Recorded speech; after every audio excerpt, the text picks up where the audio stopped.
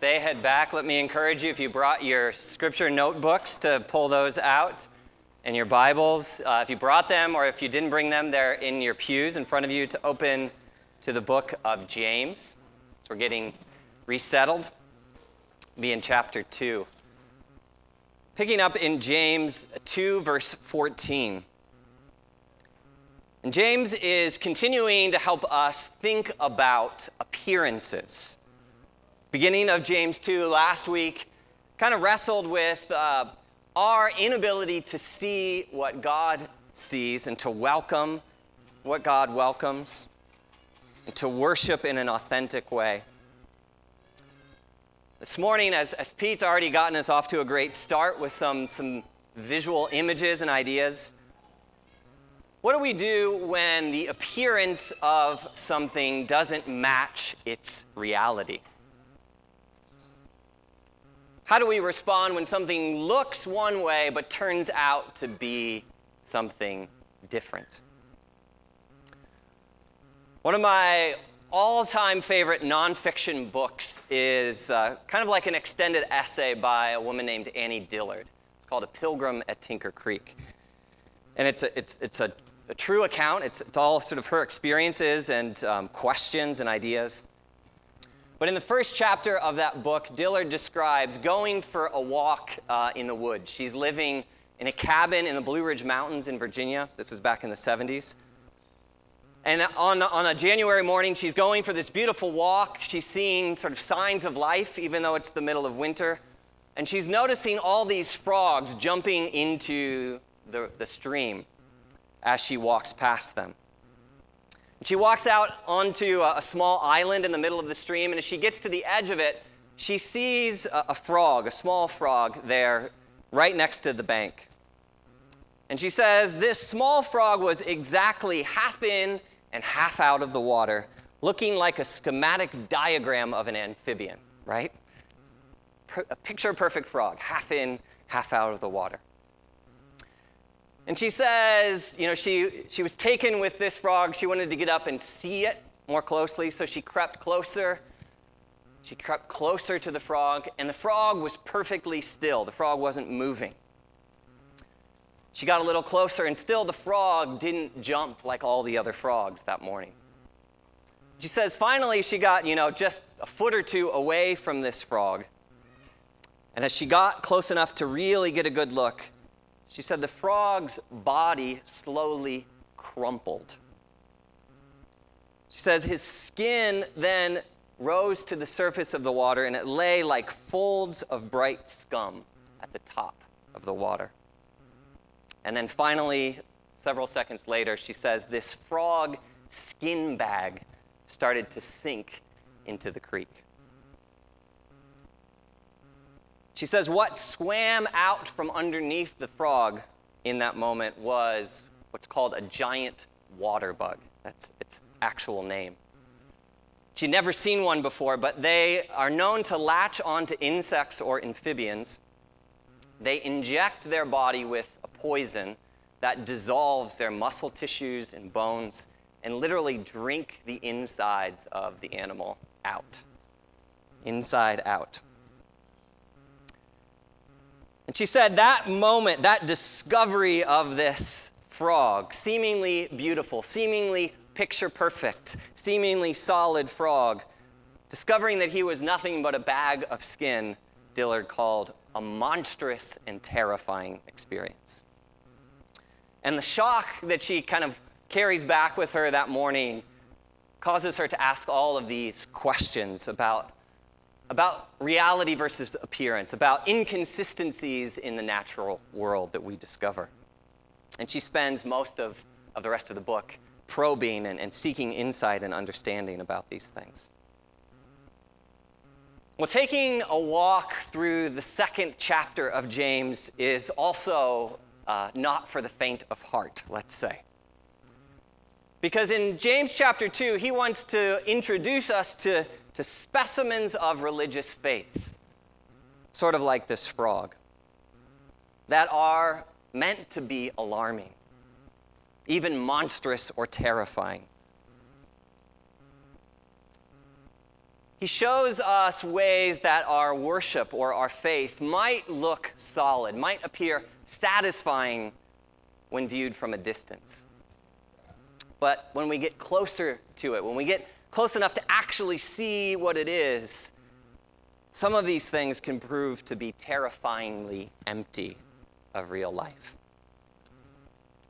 And so the question James, I think, is asking in James chapter 2 wants to ask us about the way our faith works. And is our faith, could we say that our faith is solid both inside and out? Is it consistent all the way through our being? So with that question in mind, let me pray for us as we open the Word of God together. Lord Jesus, you are the living Word of God. You've given us your Spirit to quicken our hearts and to cause us to turn from death into your resurrection life. Lord, may we hear these words in faith. May we receive them. Lord, may the words of my mouth as I preach, may the meditations of our hearts be full of faith and be pleasing to you this morning. It's in Jesus' name we pray. Amen. So again, if you have your scripture notebooks, feel free to pull those out. If you have your own notebook, we're trying to practice this idea of writing out the passage as we hear it to help us kind of see how it fits together, to notice particular phrases and words, and maybe to come back to it and even continue to write it out during the week. So we'll start in verse 14 and go through 17 to start out this morning. Let me read for you as you copy. What good is it, my brothers and sisters, if someone claims to have faith but has no deeds? Can such faith save them?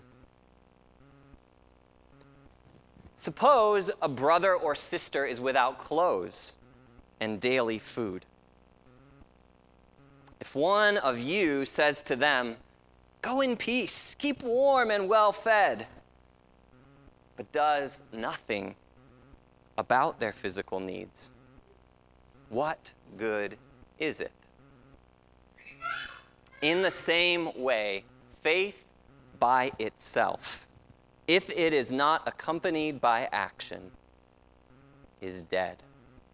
I think James is the kind of guy that can smell a fake, we might say.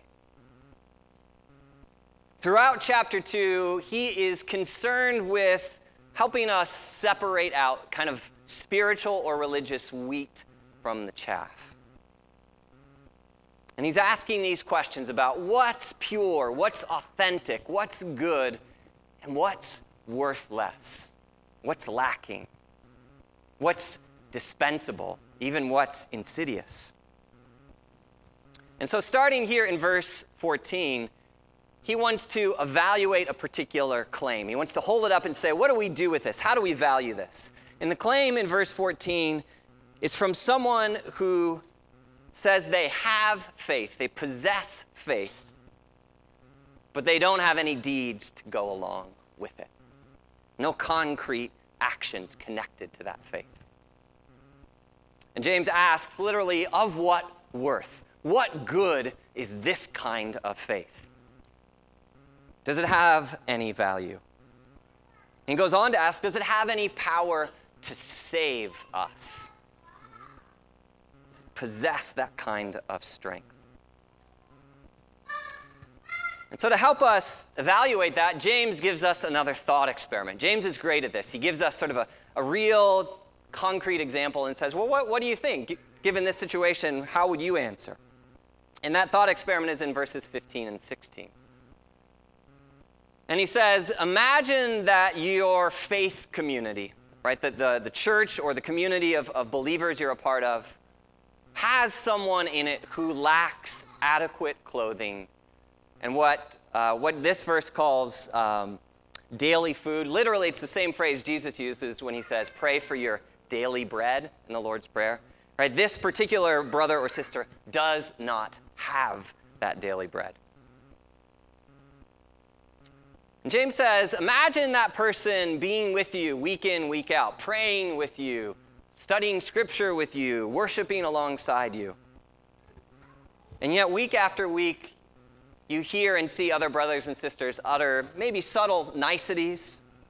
How are you doing? How you feeling? Oh, you're hungry. But never doing anything to follow up. Never doing anything, James says, to supply what's actually needed. At the end of verse 16, James reiterates that question he asked in 14. What good is it? Of what value is this kind of faith? And I think James is sort of imagining, well, ask the brother or sister in question here. How would they answer? Does that faith, quote unquote, a faith without deeds, does it have any power to save this person from exposure? Does it have any power to save them from starvation? The question, what good is that kind of faith, of course, is rhetorical. The answer is implied. James has demonstrated that this definition, this kind of faith without deeds, is worthless. It's no good. It's a sham spirituality, James says. It's like Annie Dillard's frog. It's a corpse with no guts inside of it. And James wants us to see that when we separate faith from kind of this living pulse of mercy and love and relationship and action, James says when you disconnect those things in verse 17, faith is lifeless. It's as good as dead. So a question I might have you star there at the end of 17 and think about this week is, how do I see my faith working? If you asked yourself right now, as someone who believes and trusts in who Jesus Christ is, how do you see that faith working, acting, moving in your life? And if you're having trouble answering that, maybe ask someone close to you who knows you well. Where do you see faith acting, working, living in my life? Because I think it's a question that's important for us to ask. Now, most of us will probably concede James's point here at the beginning, that the church family, that the church body should be a place where we experience compassion and service and the meeting of needs. But I think he goes on to raise or anticipate maybe another kind of objection we might have. We might like to think, well, some of us are better at having faith, and others of us are better at meeting needs, serving, loving, active stuff. And couldn't we just say, well, let's have one group in the church do the spiritual, theological, interior stuff, and let another group in the church do the exterior work, quote unquote, or active, loving neighbors kind of stuff? Why not just split the difference? James wants to speak to that potential objection in verses 18 through 20. And copy these with me. James says, but someone will say, there's always somebody, right? Someone will say, you have faith, I have deeds. Show me your faith without deeds. This is James speaking. And I will show you my faith by my deeds. Verse 19, you believe that there is one God. Good. Even the demons believe that and shudder. Verse 20, you foolish person. Do you want evidence that faith without deeds is useless? You foolish person. Do you want evidence that faith without deeds is useless?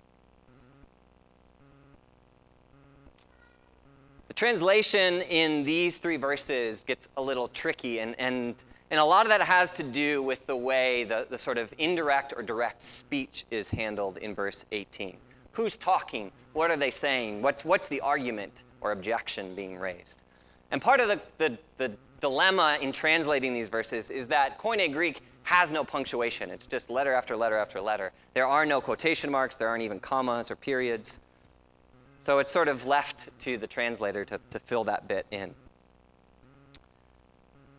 Commentator Douglas Moo suggests, and I think he's probably right, that verse 18 is meant to be understood in this way. It's meant to be an opponent, someone who would object to the kind of ideas James is putting forward about faith by saying this.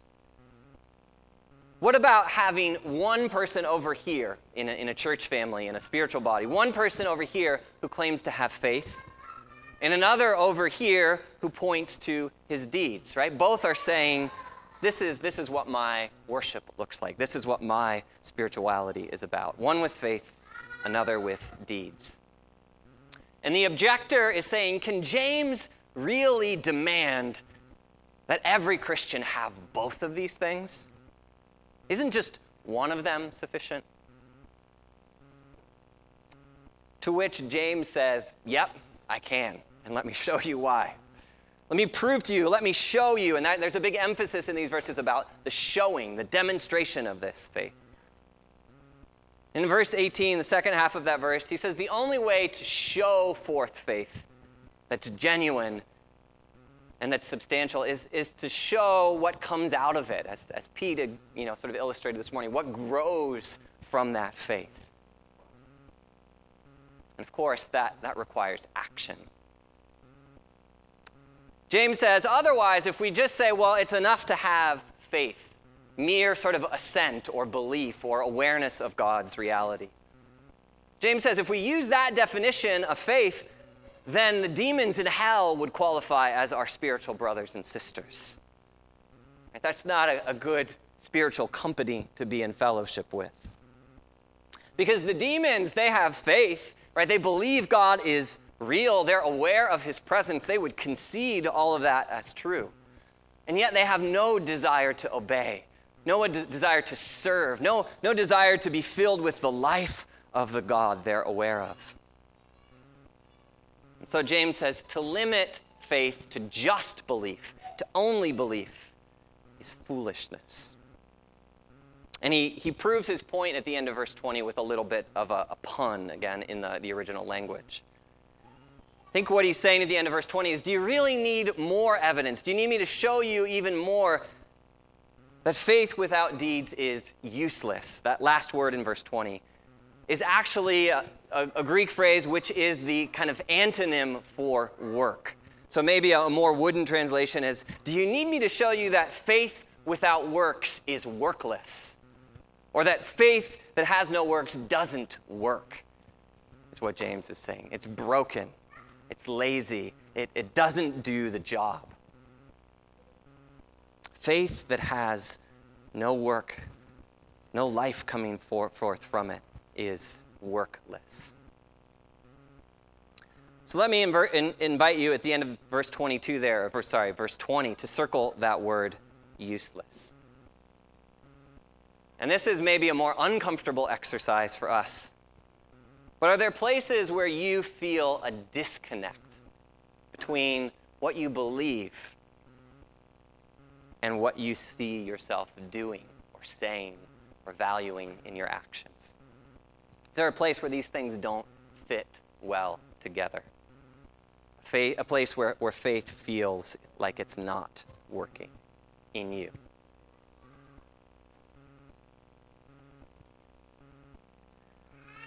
So here in the first 6 or 7 verses, in verses 14 through 17, James shows us a kind of faith that he calls dead or worthless. In verses 18 through 20, he shows us maybe another version of that faith that is foolish and workless.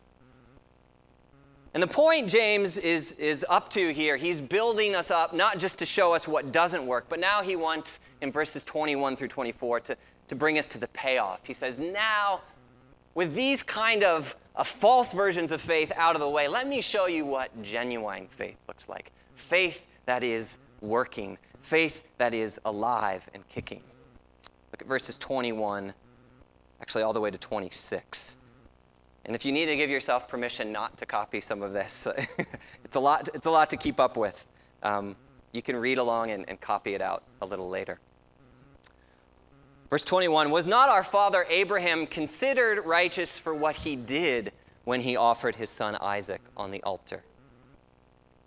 You see that his faith and his actions were working together. And his faith was made complete by what he did. And so the scripture was fulfilled that says, Abraham believed God, faith, and it was credited to him as righteousness. He was called God's friend. You see that a person is considered righteous by what they do and not by faith alone. Verse 25, in the same way, was not even Rahab the prostitute considered righteous for what she did when she gave lodging to the spies and sent them off in a different direction? As the body without the spirit is dead, so faith without deeds is dead.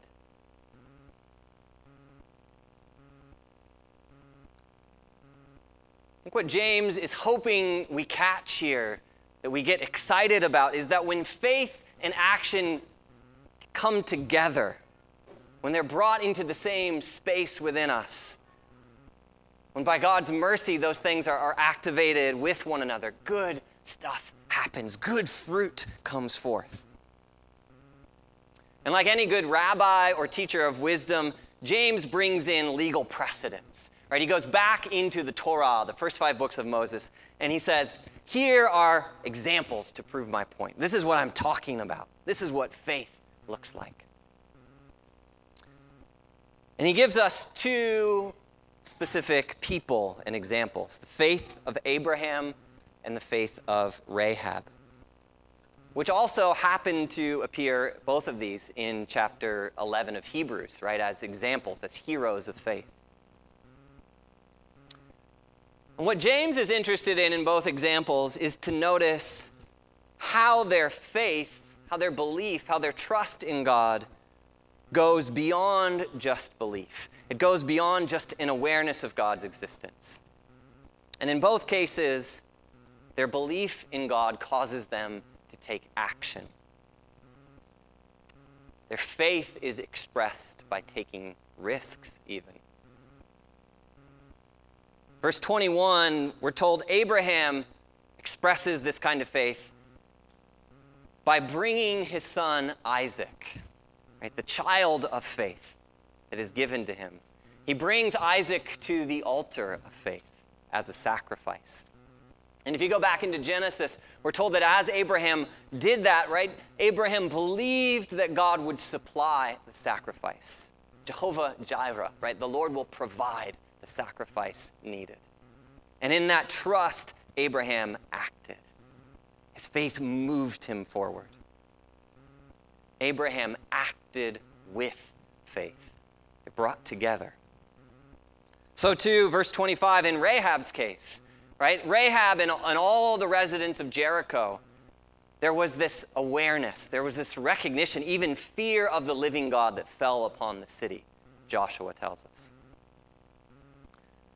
But Rahab was unique in that the fear of God coming, the presence of God, the reality of God was then followed up with the faith, the action of Rahab, to first offer safety to the spies, and then to give them passageway out of the city. Right? Rahab brought these things together. And the point James is saying is not to deny the necessity of faith, even the primacy of faith, but rather to insist that when faith is alive, it does something to us. As verse 22 puts it, faith, meaning trusting belief in God, faith is meant to work together with the rest of life, with our actions. James says they're partners that work together. They grow us. They mature us. They lead us to completion. And he's using a lot of the same language that came up back in chapter 1, verse 4. Remember that finish line of faith? He says, all the stuff that you're going through, all the things you're enduring, they're meant to develop a kind of faith in you that's mature and complete and lacks nothing. It's the same thing here.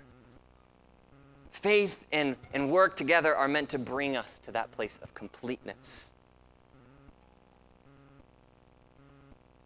to mature us, to grow us, to make us more fully alive in Christ Jesus.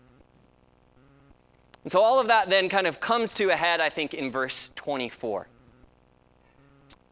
where James says this: a person is considered righteous by what they do and not by faith only, or faith alone. Now that's pretty clearly James's argument, but it might sit a little funny with some of us. We might be a little uncomfortable in the way James has put this, because if you've hung out in the New Testament for any length of time, if you've spent time reading Paul's letters, for example, like Romans or Galatians, there appear to be some what might sound like contradictory things being said. James very clearly says here in chapter 2, righteousness is about faith and what we do. These two things working together. But Romans 3:28, Paul says, we maintain that a person is justified by faith apart from the works of the law. And so the question is, well, are they contradicting each other? Are these two apostles in the early church fighting about this? And there are literally thousands of pages devoted to this particular question, trying to reconcile. But I've got about 2 minutes to give you my answer, because that's what we have time for this morning. Let me say, I do not think they are in contradiction with one another. I think they both have a healthy sense that faith is both deep, trusting belief and gift, and it's also something that produces action and obedience and fruitfulness. But I think maybe the best way to think about what they're talking about is that they're warning us against errors in opposite directions. Things we need to be aware of in two different ways. The great church historian Philip Schaff puts it this way. He says, James is saying faith is dead without works. Faith is dead without works. That's James's point. Paul is saying works are dead without faith. Faith is dead without works. Works are dead without faith. One insists on a working faith, he says, the other on faithful works, and both are right. Again, they go together. To maybe take that application one step further, it might be helpful to think about the different ways faith is presented in Paul and James. By thinking about them as emphasizing maybe like two different points on a timeline in the lifespan of a believer. Theologian Frances Gensch puts it this way. She says, it's like Paul is dealing with obstetrics. Paul is telling us about how new life begins in us. James, however, is dealing with pediatrics and geriatrics. He's telling us how the Christian life grows and matures and ages within us. In other words, right, there's no righteousness, no work of our own that we can do to produce or precede faith. We're not saved, we're not born again by any action of our own. Right? Faith is the gift of God to us. But once the Spirit has quickened that faith, once it's alive in us, then James comes in and says we should expect to see fruit. We should expect to see action. We should allow for this robust growth of faith in the life of the believer. And even Paul, I think, says very much the same thing in the 5th chapter of Galatians. He says, the only thing that counts, not circumcision and all these other places of standing in the law, the thing that counts is faith literally working itself out. Same verb group here. Expressing itself through love. So how do we put these things in concert with one another? That's the question I would leave you with this week. So if you want to take this passage and and put it into your prayer life, here are the 3 questions I'd leave you with, 2 of which we've already spoken about. 1, where do you see your faith working? Where can you see the Holy Spirit growing in you, your obedience? Number 2, are there places where faith and action are disconnected? And you know it, you feel it, you sense that disconnection. Thirdly, how does Jesus want to connect those things for you? How could you pray and say, Lord, I long for maturity and completion and growth. Help me connect these things in my life.